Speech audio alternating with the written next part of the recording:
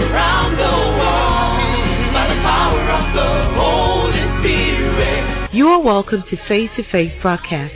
Enjoy the dynamic teaching ministry of Pastor Tibby Peters, the president of Renaissance Assembly Incorporated. This message will take you from where you are to where you ought to be. Taking the message of faith around the world by the power of the Holy Spirit. Thank you, Lord. I have a few minutes to say something very important. Hallelujah. And I want to believe that it is just an introduction into what we'll be looking deeper into. Hallelujah. This evening I want to talk to you about the wonder of the blood of Jesus. The wonder of His blood. And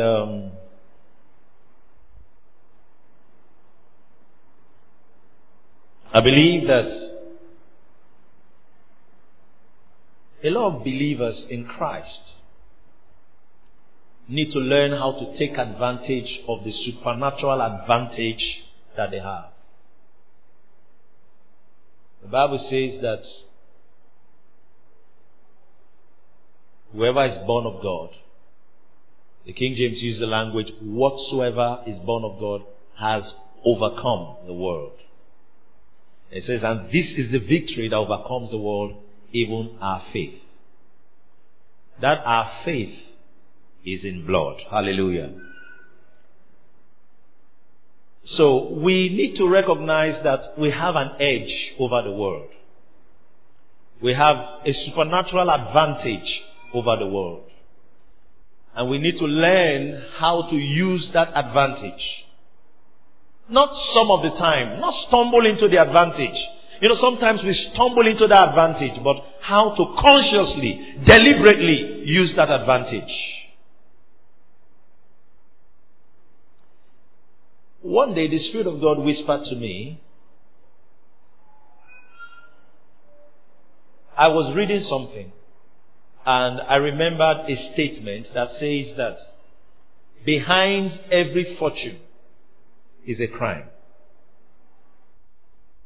And for the fact that, people believe that if somebody is wealthy, if somebody is doing well, there's an unseen, there's something shady that would have happened.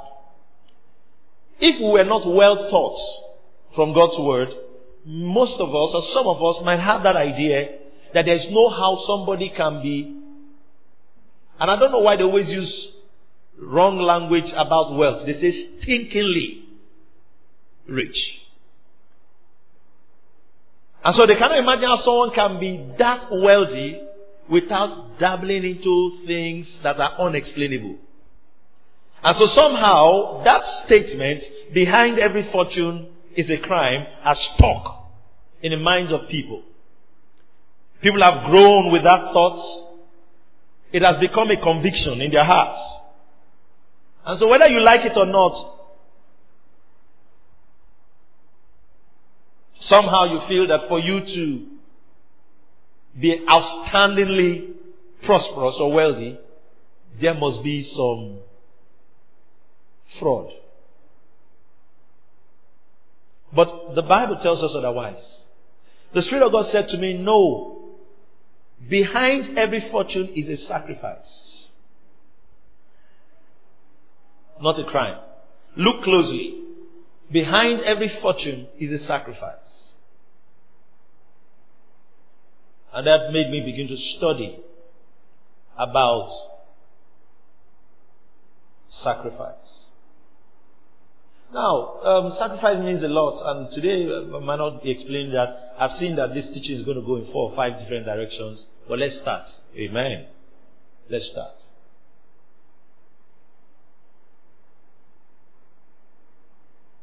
And so people strive, they work hard. People go to work, put in 10 hours, sometimes put in 8, 12 hours, 14 hours. Some might even put in 16 hours just to break even in their business. You understand that? To gain an advantage over others that are in competition with them or their peers. And whatever strain they put on themselves, most of the time they are sacrificing their health for wealth. Hello? Are you with me? So the man finally makes it. He has a target to be on Forbes list. He finally makes it without, you understand that? With some Parkinson. Are you understanding me? He finally arrives there, but he cannot eat food. Amen. He finally arrives there, but he pulls on his bed. Are you understanding me? So he has achieved it, but not without a sacrifice. Something had to go. He lost something to gain something. Are you with me? That's the idea of sacrifice. Then some people discover that they didn't have to be the ones to lose something that way. And so they went the other way, and the devil said, look, I know something that works. If you want this kind of thing, you don't have to sweat like others. You just bring an exchange. And then they provide some human sacrifice. And then you all agree that almost immediately something begins to happen in that individual's life. Is that not so? And everybody say, no, this is not ordinary, this is not ordinary. After these teachings, that's what they'll be saying about you. That's the same way. They'll say, no, this is not ordinary, this is not ordinary, this is not ordinary. Every principle, permit me to use the language, that the devil uses, he learnt it from God. I hope you know that. He learnt it from God. If the devil is persistent, he learned persistence from God. Amen.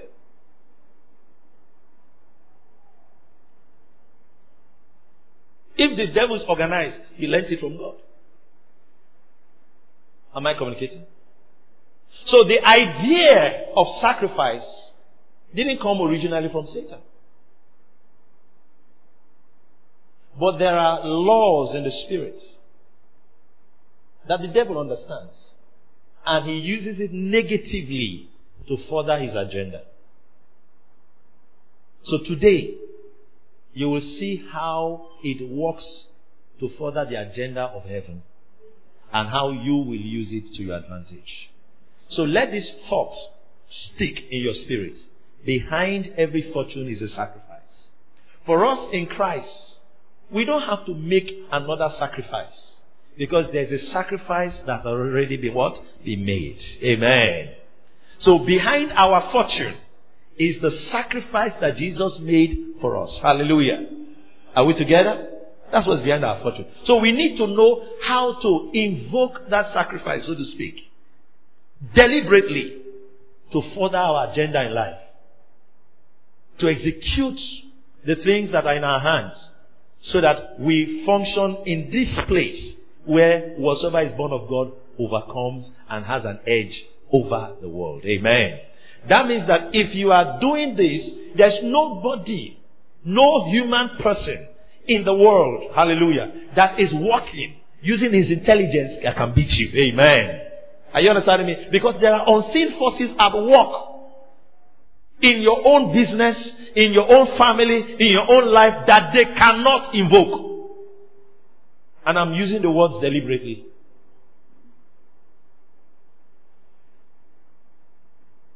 The idea of blood did not even start with man.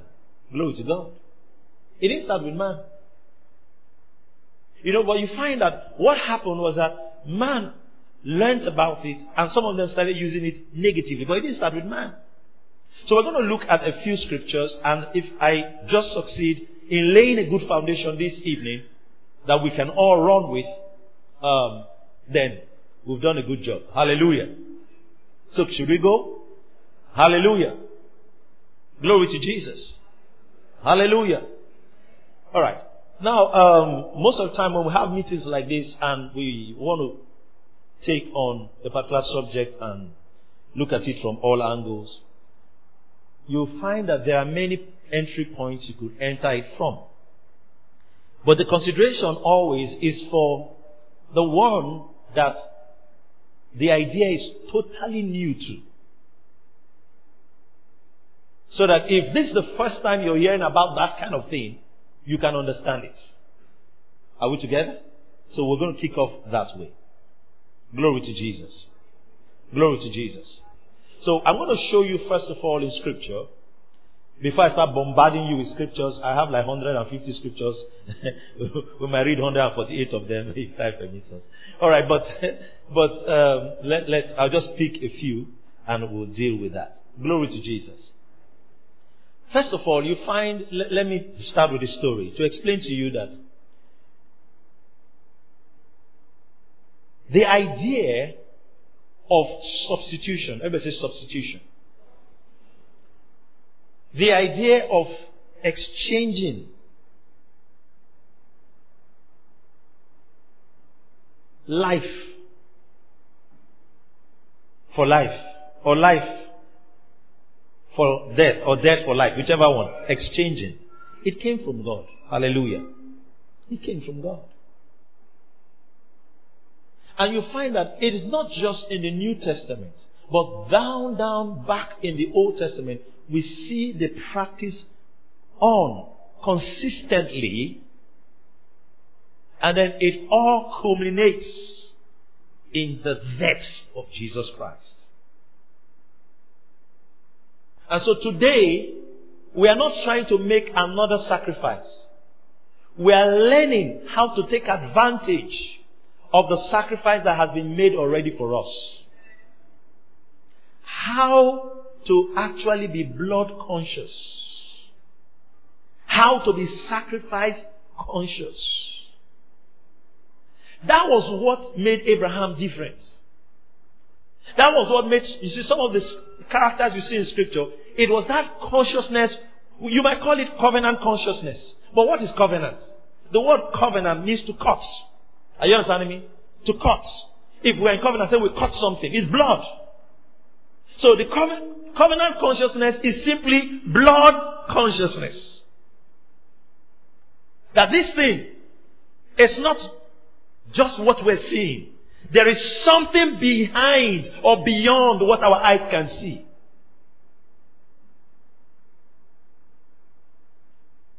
So what normally happens when you hear the word covenant is that there is a weaker partner and there is a stronger partner. And the weaker partner enters the covenant with the stronger partner to benefit from the strength of the stronger partner. Are you listening to me? That's why we're in covenants. Amen. Are we together? So our weakness has been exchanged for his strength. Am I communicating? So in our endeavors in life, we don't run on our strengths because we are in covenants. So we invoke that strength that we are connected to speak on our behalf in our endeavors. That's blood consciousness. That's sacrifice consciousness. But get the idea that it did not start with man. It's not a human being that sat down and thought of the best way to kick off and start and do all these things. No. It is a law in the spirit. You know, sometimes we'll talk about laws. Because in recent times there's been a lot of teachings on grace and law. They're mistaking what we're saying. When we talk about laws in that context, we're not talking about the law, the Mosaic law. We're talking about governing principles of life. Are you understanding me? That's what we're talking about. If you read the scriptures in Romans 8, 1 and 2, there is therefore now no condemnation to them that are in Christ Jesus. Okay? Who walk not after the flesh but after the spirit. Then he says in verse 2, for the law of the spirit of life in Christ Jesus. He's not talking about the 10 commandments. Have made us free. Then he said, from the law of sin and death. He's not talking about law. What he's talking about is that there is a governing principle that produces sin and death in a man's life. That there's a higher principle, hallelujah, that has delivered man from that other principle. It's just like gravity is suspended by the law of lift. Are you understanding me? Are you understanding me? That when the law of lift is imposed upon gravity, it suspends gravity. So the law of the spirit of life in Christ Jesus has made us free from law of sin and death. That blood you plead is to invoke that law of the spirit of life in Christ Jesus. That suspends the natural cause of life that produces sickness in your body. that produces failure, bankruptcy in your business. Are you understanding me? Those normal things that happen that produce recession in a country. There's a law of spirit of life invoked that suspends out that law.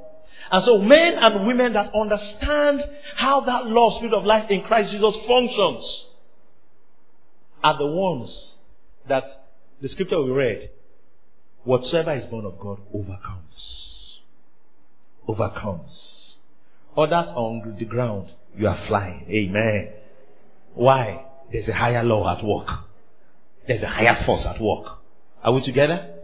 Okay? So this blood consciousness, this sacrifice consciousness, this covenant consciousness is what all of us must enter. We'll close this year with that consciousness.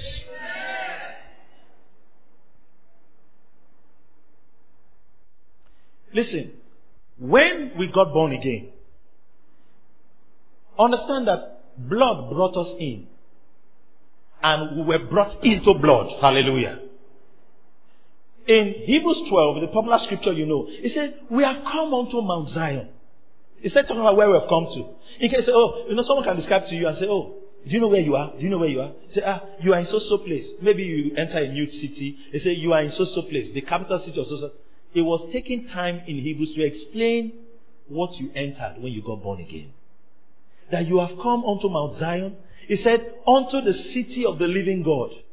Now that one looks lovely. A city. Whoa, glory to God. Heavenly Jerusalem. Then it starts talking about something beyond that. And I say, you have come into an innumerable company.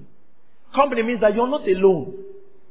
You have associates that are angels that you have come into. That means the day you got born again, you came into what? An innumerable company of angels. Not one angel, not two, not three, not four, not five. Innumerable company of angels. That means as many angels as you need and much more are at your disposal. That's what you came into. So this salvation, that's what it brought you into. It brought you into an innumerable company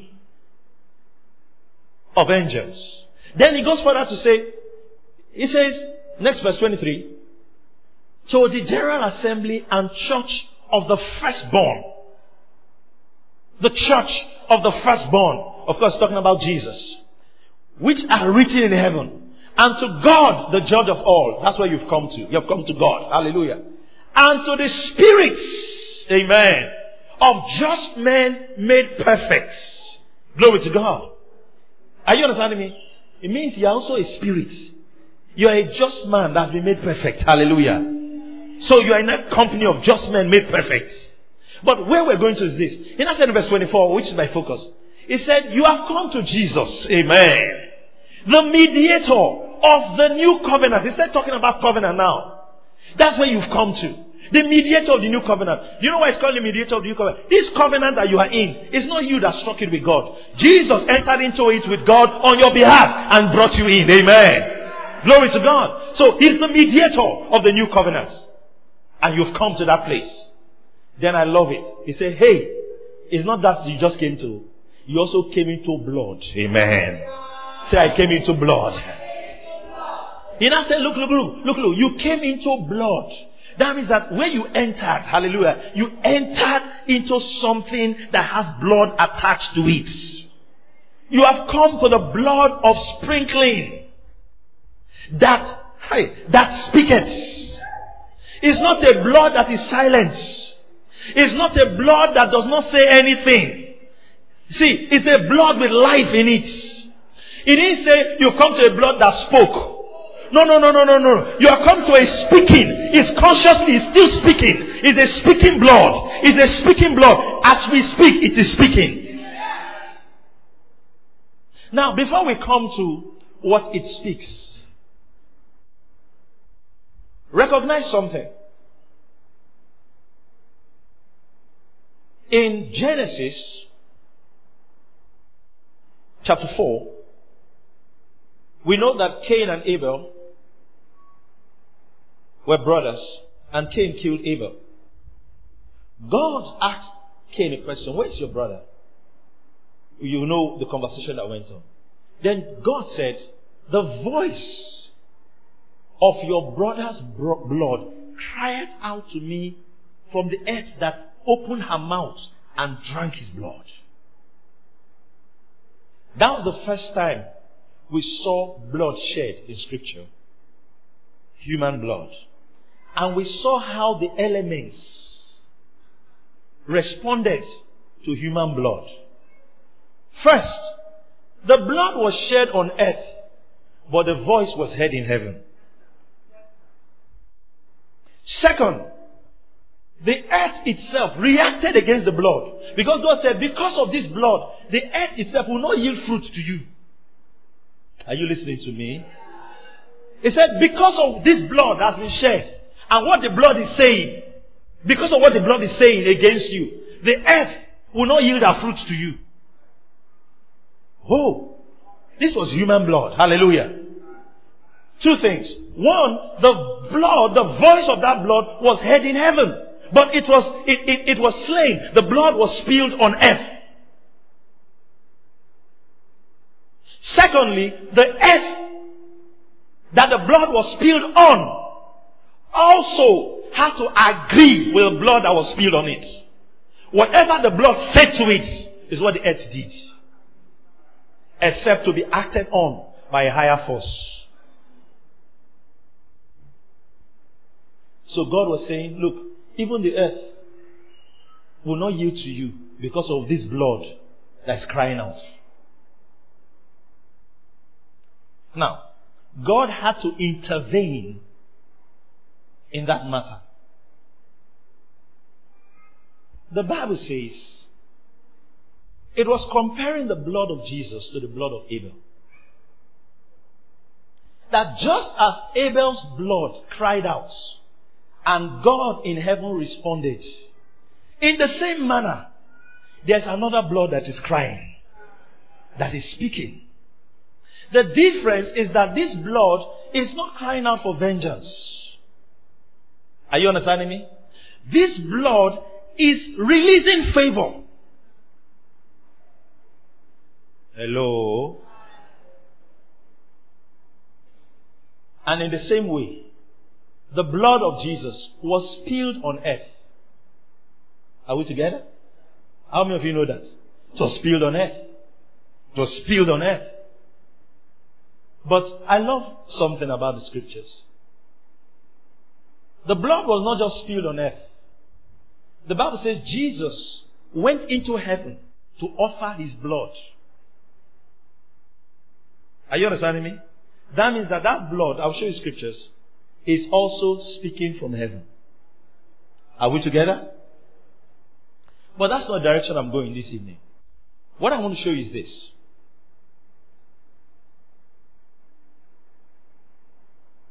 The scripture said that the blood of sprinkling, everything that was said here is in present continuous tense. He talked about the sprinkling as something that is still happening today. That means that the day you got born again, in the old covenants, what happens is that the high priest would take what they call the hyssop. Alright? They'll tie some things around it. And then they will mix the blood with water and all the other things. Then he will dip it. And, dip it and then splash. Well, that's sprinkling. To consecrate all the elements in the tabernacle. And then when Moses also was establishing the old covenant, the Mosaic covenant, he did the same thing and spilled it over the book and over the people. Are you understanding me? So, as long as you were in that congregation, it was spilled over you, you have entered this covenant. Are you understanding me? Now, the Bible is saying that the same thing that was done is what has happened and is still happening to you. As you are born again and in Christ Jesus, there's a blood that's continually sprinkled. Amen.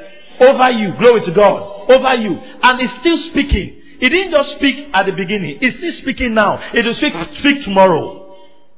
But you see, that blood and what it is speaking manifests in your life when you are conscious of it. Amen. Are we together? So we have come into blood. Say we've come into blood. The blood of sprinkling that speaketh better things. That speaketh better things than that of Abel.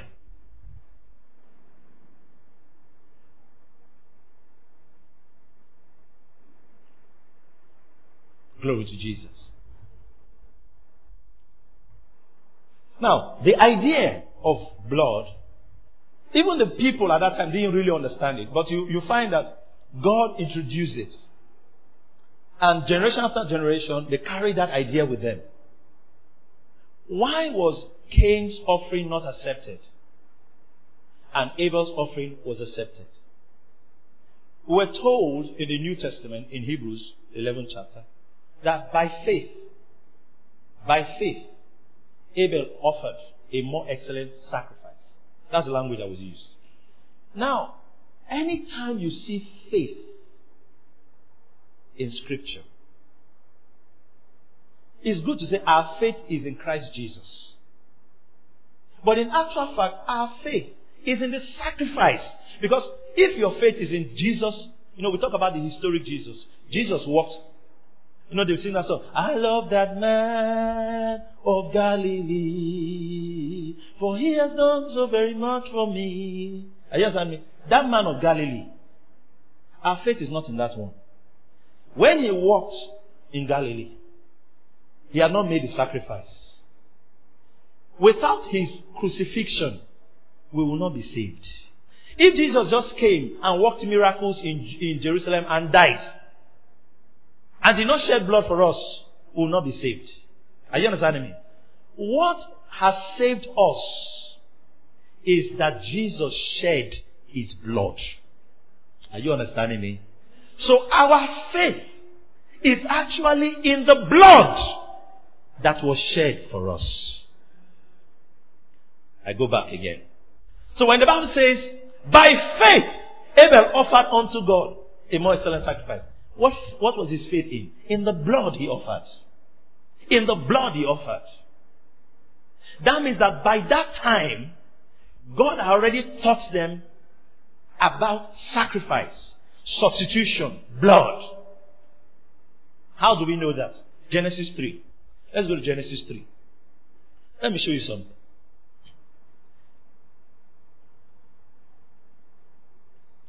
In Genesis, the 3rd chapter, I'll read verse 21.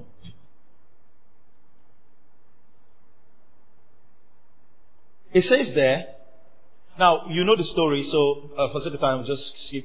Adam sinned, and when Adam sinned, he discovered that he was naked. Alright? Then what did he do? He made aprons from leaves, plants, and covered his nakedness. That's self-effort. Are you understanding me? Trying to cover his nakedness.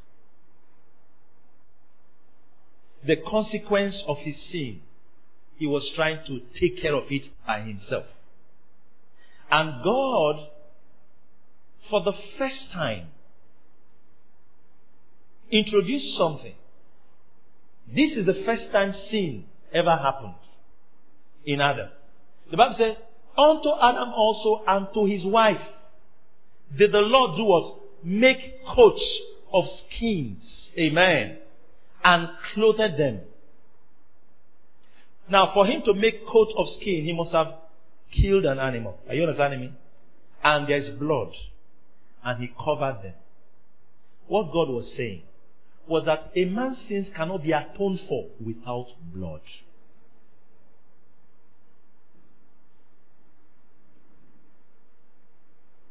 So, because of that, God, for the first time, took a coat of skins and covered Adam. Now, from that point forward, it might not have been directly mentioned, but it is implied that they now knew that blood had to be shed. Innocent life or blood has to be shed for a guilty person. Are you understanding me? that's how it works. That nothing appeases the wrath of God apart from blood. Amen. Leviticus 17. Give me verse 11. In the 11th verse there, God was teaching them something. He was telling them about blood, and he taught a lot about blood in Scripture. He said, for the life of the flesh is in the blood. He's talking about the physical person. Anything that lives. The life, what gives it life, is in the blood. Is in the blood. Before this time, in Genesis, God had to tell Noah, hey, don't eat blood. Hallelujah. And not shed the blood of a man. He was telling Noah. Now, as he was establishing the law, the Mosaic law, he began to show them the place of blood. So he said, for the life of the flesh is in the blood, and I have given it to you upon the altar to make an atonement for your souls. That means that the only way you can make atonement for a soul is by blood. It says, for it is the blood. Everybody say, it is the blood that maketh an atonement for what? For the soul. Nothing else. Only blood. Now, okay. The challenge now is that there are some big words that we need to explain. What is atonement? What is atonement? There are words that you must understand. There are a lot of words that they look similar, but they mean different things. Let me just run through a few of them. Redemption, justification, sanctification, remission, forgiveness, atonement. All these words sometimes are used interchangeably, but if you study closely, they mean different things. So here, he used the word atonement. And most part of the Old Testament, you'll find our word atonement so many times. The word atonement is found only once in the New Testament. You find in Romans 5:11. Just once. But in the Old Testament, it is littered all around. Why? Because in the New Testament, what we have is more than an atonement. So, let's first know what an atonement is. Now, I'm condensing several scriptures in one, alright? So, I'll explain it this way. Whenever someone sins, he has said that blood has to be used. And in this case now, it is animal sacrifice that God was talking about. To atone. Atone means to cover. Hallelujah. To cover. That means that God can relate with you and not see the sin. Atonement means that, doesn't mean the sin is taken away. It means it is covered. Hello? Is hidden from the sight of God. The Bible says that God is of purer eyes than to behold iniquity. So when God shows up, the blood covers the iniquity. So he can relate with you. Amen. Are you seeing that? Then, atonement also is time dependent. It's not forever. That blood wears out. And it has to be renewed. Hello? So, in the Jewish practice, they had atonement for the whole nation, which the high priest conducts once in a year, the Day of Atonement. Hallelujah. So once in a year, that's offered. But it only holds for 1 year. And then another one has to be offered again next year. And year after year, atonement has to be offered. Hallelujah. Why? Because there's a law in the spirits. Give me Hebrews 9:22. We'll come back here. In Hebrews 9:22, it says there, let me read from 21 and then we'll get to 22. Moreover, he sprinkled with blood both the tabernacle, talking about Moses, and all the vessels of the ministry. That's the sprinkled blood and everything that has to do, that God is going to use or is related to the tabernacle. Okay? Verse 22. Why? and almost all things by the law, purged with blood. And without shedding of blood is no remission. Hallelujah. Of course, talking about sin. That means that there's nothing that can appease sin apart from blood. Did you see that? We'll go back to Leviticus 17. He said, I have given you blood for the atonement of your soul. Amen. So when you come to the altar, you use blood to make atonement for your souls. For it is the blood. It is the blood that maketh an atonement for soul. Hallelujah. It is the blood that maketh atonement what? For the soul. Very important. Very important. Now, this understanding is what God did with them in Genesis 3:21, where He put the coat of skin around them. So when Cain and Abel came to God, if the scripture said by faith Abel offered a more sacrifice, that means Abel had faith in the blood he was offering, because he brought of the firstlings of his flock. Hallelujah. Blood was shed. So the Bible says God was pleased with Abel's offering. And that's why in Hebrews 11, Abel is the first person that was mentioned, because he was the first person that accepted what God wanted and offered blood sacrifice. Amen. Are we together? So among the patriarchs of faith, that means that every other one must have had faith in and had revelation of the sacrifice of Jesus. Amen. That's why their names were listed.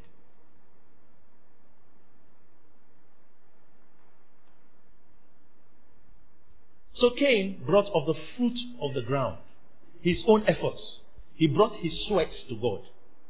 Remember that when Cain and Abel were functioning, there was no law. There was no 10 commandments. So it actually means that God always accepts us based on the sacrifice of Jesus. Amen. It's blood that appeals to Him. Blood that appeals to Him. Not works. Not man's effort. This was before law. This was long before law. So an offering was rejected because it didn't come with blood. Are you with me? Let me just digress a bit. That's what your tithe actually is. Your tithe is you taking your effort and dipping it in blood. Amen. That's what it is. That's what it is. That's why when you don't tithe, you are expecting to prosper based on your efforts. But that money you made is your sweat. You take it and dip it in blood and offer it to God. That's what the tithe is. That's just by the way. Now, but we come to something very important. It's the fact that when a believer understands this, everything about you will change.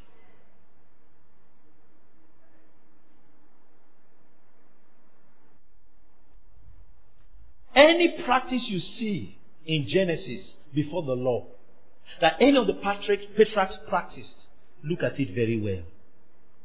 There's something God likes about it. Are you with me? Yes. Any kind of transaction you see, especially in Genesis, look at it closely. It is still relevant today. Am I communicating? So, go back to Genesis 3:21. Now, so God made coats of skin and covered them. Understand something here. They didn't tell us the animal that God killed, but we know that an animal was killed. I don't know if Adam and Eve were there when God killed the animal and did it. But I believe strongly that when that was done, the understanding of blood sacrifice was communicated to them. That was why Cain and Abel, in their own time, wanted to give an offering. Their parents must have taught them. Are you listening to me? The Bible didn't talk. See, Genesis 4. Okay, go to Genesis 4. Start from verse 1. The Bible didn't talk like they were doing it for the first time. It says, and Adam knew Eve, his wife, and she conceived and bare Cain, and said, I have gotten a man from the Lord. Verse 2. And she again bare his brother Abel. So when I read this, I always explain that they were not twins. Cain was older than Abel. And Abel was a keeper of the sheep. But Cain was a tiller of the ground. It's not their profession was not the problem. No, it was not the problem.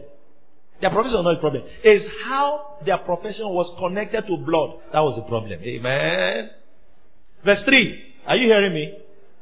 Your profession is not the problem. A carpenter connected to blood will prosper even more than, are you understanding me? A contractor not connected with blood. Let me digress a bit. Have you not seen when all those people would go and kill their mother for juju? It doesn't matter. Is it that all of them do the same business? All the people that do blood money, do they do the same business? Is it that no, any business they face, you can start selling chair. You can start selling importing. Are you understanding me? Anyone they face, that thing will speak inside it. So your business is not your problem.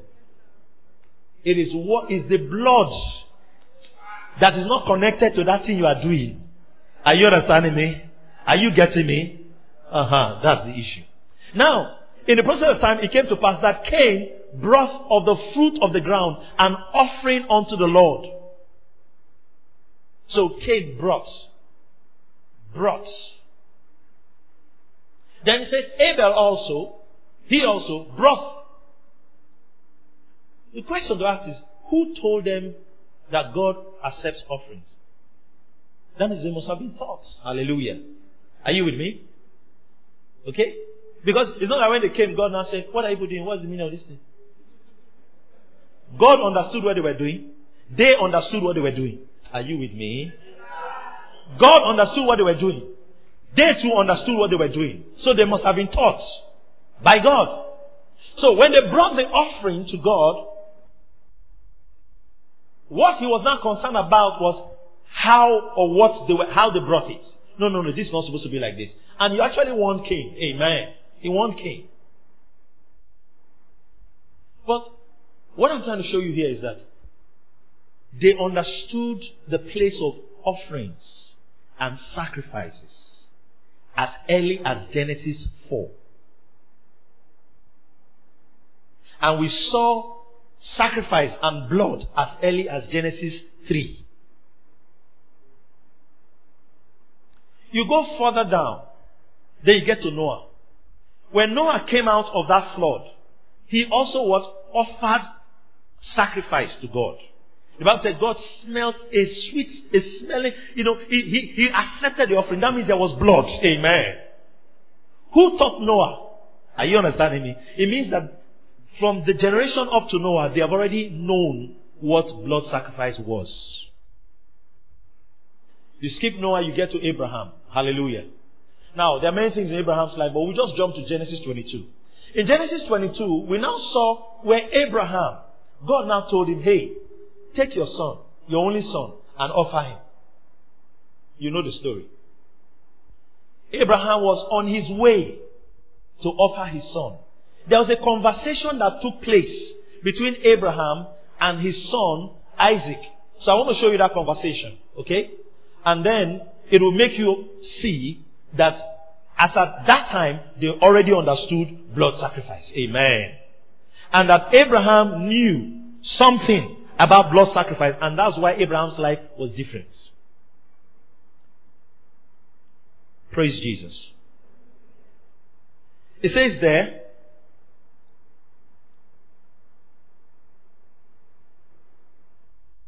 let me read from verse 3 for sake of time. And Abraham rose up early in the morning and saddled his ass and took off two of his young men with him and Isaac his son, and clave the wood for the burnt offering. So there's wood. And rose up and went unto the place of which God had told him. Verse 4. Then on the third day, Abraham lifted up his eyes and saw the place afar off. Skip to verse 6. And Abraham took the wood of the burnt offering and laid it upon Isaac, his son. That was a picture of Jesus carrying the cross. Isaac carrying the wood was a picture of Jesus carrying the cross. Are you seeing that? He laid it upon Isaac his son, and he took the fire in his hand and a knife. And they went, both of them together. So, a knife, fire. You know how they carry fire in those days? They have, they carry fire, literally, from burning or something. You understand that? And then, both of them were going. Something happened in verse 7. Watch this. Isaac spake unto Abraham his father and said, my father. And he said, here am I, my son. You could see that they had a relationship, a good one. It was not like, this son has been troubling me, I'm going to kill him. No. It was sacrifice. Amen. Alright? And he said, behold, this is Isaac speaking. Behold the fire and the wood. But where is what?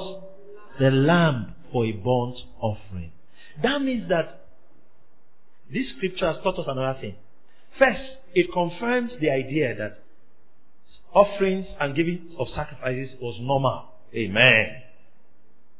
But it gives us another idea that what they use for burnt offerings is a lamb. Amen. That God had taught them they should use lamb. Because Isaac was about 13 years old at this time. So he said, see knife, see, where is the lamb? That means he understood they were going for sacrifice, but all the elements are not complete. What about the lamb? He didn't know he was the lamb. Are you understanding me? What about the lamb? What about the lamb? What about the lamb? Abraham, remember, he was a prophet. Genesis 20 told us that. He was a prophet. He spoke prophetically. Verse 8. And Abraham said, my son. Let's read together. I want to go.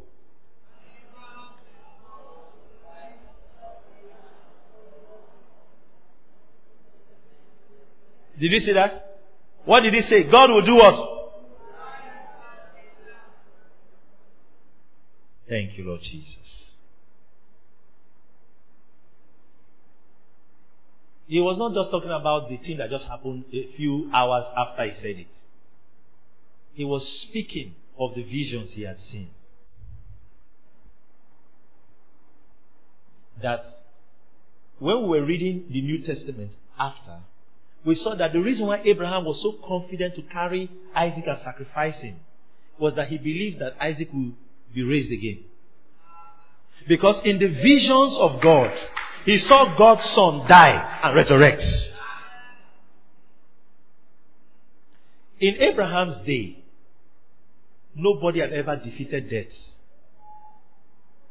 But Abraham saw a vision and saw death defeated. So he believed. How do we know? John 8:56 tells us that. Jesus said, Abraham saw my day and was glad. Amen. Amen. He said, Abraham saw my day and was glad. That means Abraham saw the visions. Say, your father Abraham rejoiced to see my day, and he saw it and was glad. He was talking about how Abraham saw. So Abraham was acting out what he saw God do. So he said, in the picture, God brought his son. In the picture, God provided, and God raised him. Amen. That's the same thing I'm going to do. God shall provide himself a lamb. Fast forward to John chapter 1, verse 29. In John 1:29, a man called John the Baptist, the last of the prophets, he said, the next day, John seeth Jesus coming unto him and saith what? Behold, the Lamb of God, which taketh away the sin of the world. God has provided himself a lamb. I said God has provided himself a lamb.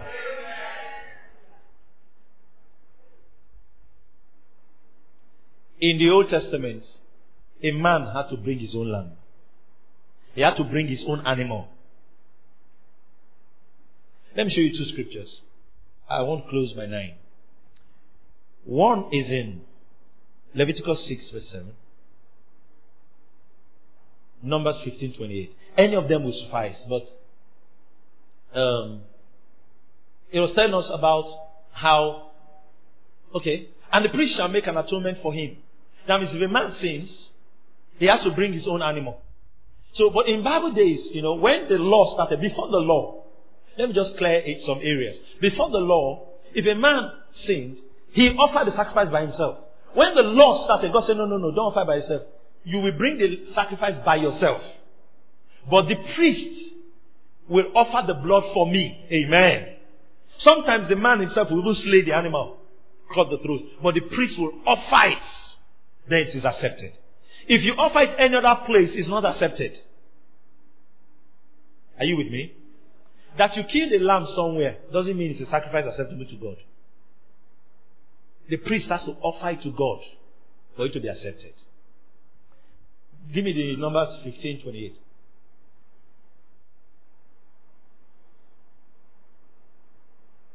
And the priest shall make an atonement for the soul that sinneth ignorantly. When he sinned by ignorance before the Lord, to make an atonement for him, it shall be forgiven him.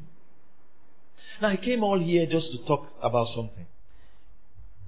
Atonement is a covering. Hallelujah. In the New Testament, what we have is more than an atonement. The only place in the New Testament where the word atonement was used was Romans 5:11, and it was an error. You understand that? In the King James Version. Because the Greek word there was not supposed to be translated atonement. Romans 5:11. Give me Romans 5:11. And not only so, but we also joy in God through our Lord Jesus Christ, by whom we have now received the atonement. The Greek word there is not atonement. It's reconciliation. Catalage. Reconciliation. We have received the reconciliation. Are we together? Now, that means that the New Testament provided more than an atonement. The word you see in the New Testament is remission. Amen. Everybody say remission. What is the difference between remission and atonement? See, for my sins are forgiven. That is just a way that, because we speak English and we're talking in a way that you can communicate. Forgiveness means that you did something and I'm not holding that thing you did against you. Are you understanding me? Okay? The thing you did is there, but I'm not holding it against you. Remission is heavier than forgiveness. Remission means that I did not just forgive you of what you did. I blotted what you did away so that it doesn't exist. Are you understanding me? So, the blood of bulls and calves and lambs, what the blood did was that it atoned for sins of mankind. But the blood of Jesus, hallelujah, came and remitted our sins forever. So go back to John 1:29. John 1:29 used the language, the blood that taketh away. Amen. Taketh away. It doesn't cover. It taketh away. Listen, your sins have been taken away. Let me show you something. Glory to Jesus. Forgive me, we're running. Thank you, Father. Let me show you something. Hebrews 10, verse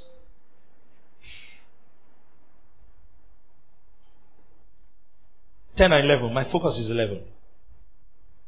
10 and 11. My focus is 11. By the which will we are sanctified through the offering of the body of Jesus Christ once and for all. Thank God that this blood is not every convention. Are you understanding me?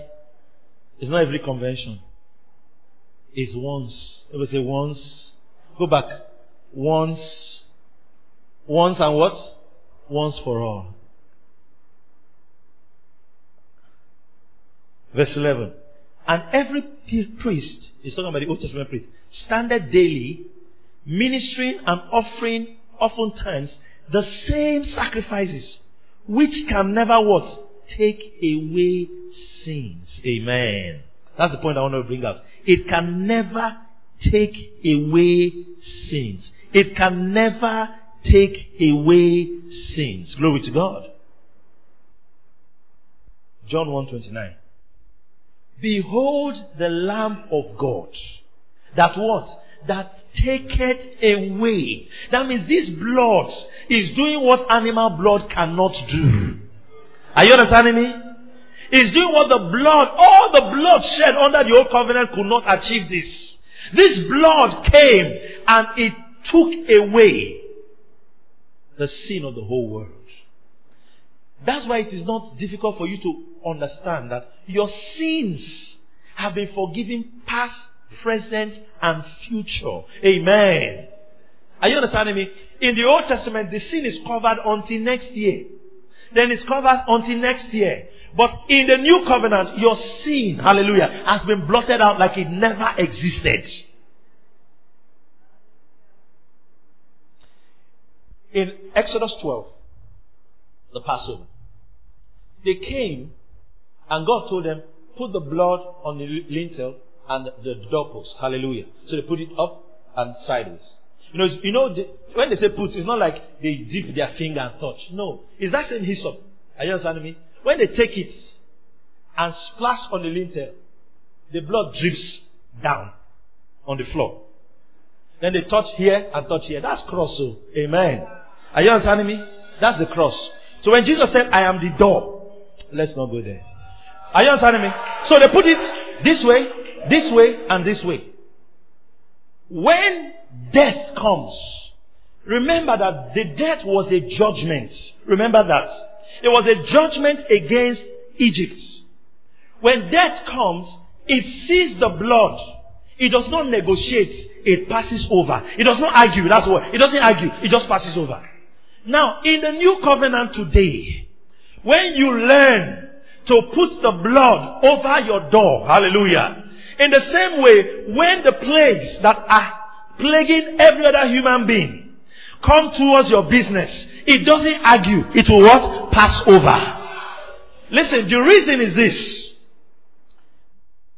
The scriptures, several scriptures talk about innocent blood being shed for the guilty. So anytime blood is shed, it means that the punishment that would have come on this person has already been served. So when there's blood over your business, it means that when austerity comes to your business, you say, no, the punishment for austerity has already been served. Amen. It has already been served.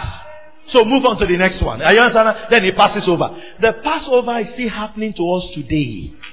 Are you understanding me? The Passover is still being experienced today by the blood-conscious believers. If you are blood-conscious, you are still experiencing Passover. That means in the recession, there is a Passover happening to you. Okay. Are you understanding me? So when the judgment, now you say, oh, Nigeria didn't do things right. That's why things have gone wrong. Whatever has gone wrong, when it comes to your doorstep, hallelujah, there's blood on it. And what happens? It passes over. And it passes over. Listen, there are many things that come. What causes those things to turn back is the blood they see. That the blood of the Lamb has been shed. And I put up that blood. Blood has been shed here. This evening we're closing this service. What we're doing, this communion we're taking, is that blood you're putting up. Amen. You know what you're doing in the realm of spirit? You are drawing a bloodline. Are you understanding me? You are drawing a bloodline. Say, you can't cross here now. Are you understanding me? And so when it comes to that bloodline, he will move on. Are you understanding me? He cannot cross the bloodline. The devil will not cross the bloodline. Lack will not cross the bloodline. Are you understanding me? Oppression will not pass the bloodline. Are you getting me? No plague that is experienced by any other person will come to that bloodline and cross. Then you now understand what the communion is. Listen to me. The ritual of the New Testament is communion. Are you listening to me? Are you understanding me? This is how we invoke our own. Are you understanding me? Okay? So in that your office, you come to the office in the morning. For the next few days, when you come, break bread. Take blood. Are you understanding me? And begin to announce, hey! Blood over your house. Blood over your shop. And see what will happen. You know what has happened? When you start doing that, you are invoking. You know what you're invoking? The Spirit of grace. Time will fail me. I'll talk about that. The witness of the blood and the Spirit of grace. Amen. That anytime blood is shed, spirits are invoked. Are you understanding me? That's why you heard that the blood of Abel, there was a voice in the blood. Blood is just liquid. Are you understanding me? But blood is not just liquid, so to speak. It's the meeting points between matter and spirit realm. Are you understanding me? So, when you understand that, anytime blood is shed, spirits congregate. Are you understanding me? There's a spirit attached to it. So anytime you announce the blood of Jesus, the Holy Ghost, amen. Because that blood is the blood of the Almighty Himself. Human blood has been shed on this earth. But God's own blood has been shed. Are you understanding me? And that blood is innocent blood. Precious blood. Eternal blood. Are you understanding me? It has been shed. And we are beneficiaries of that blood that has been shed. I end on this note to say that Jesus was on the cross. And remember in John 19, Jesus was on that cross. And while He was there, He cried out! After they put vinegar in His mouth, then He cried, it is finished. He said, I thirst. They put it, and they said, it's finished. Then the Bible said He gave up the ghost. The soldiers did not believe He was dead. They said, how can He just die like that? How can He just die like that? But scripture had to be fulfilled. The scriptures had to be fulfilled. In Psalm 22, the psalmist said, I am like water that is poured out. All my bones are out of joints. He was saying that, you know how in people that worship idols, they pour out libation. Jesus was God's libation. He has settled the earth for you. So He said, I have been poured out as water. So when Jesus died on that cross, the Bible says, then He made a statement in that Psalm 22. He said, my heart is like wax that has melted. What was saying that His blood, His heart ruptured inside Him. Are you understanding me? His heart ruptured. And the sack, the doctors will tell you, water and blood was inside of it. So when the soldier came and looked at Him, the scripture was fulfilled that He shall be pierced. They that pierced Him shall look up to Him. Amen. You find that in Zechariah. So He came and fulfilled scripture. He pierced Jesus by the sides. The Bible says blood and water came out. Blood and water came out. Blood and water came out. That blood and water touched this earth. Remember the same way the blood of Abel touched the earth. And the earth cried out and said, anything this blood says to us is what we will do to Abel. Sorry, Cain. Are you understanding me? When the blood of Jesus touched the earth, anything that blood has said to this earth is what it will do to you. Rise on your feet. Rise on your feet. Lift your hands everywhere. Thank you for listening to this message. If you have been blessed, you can reach us by email on info@faithtofaithonline.org or call us on 234-806-361-3560. You are big, blessed, and loaded. Taking the message of faith around the world by the power of the Holy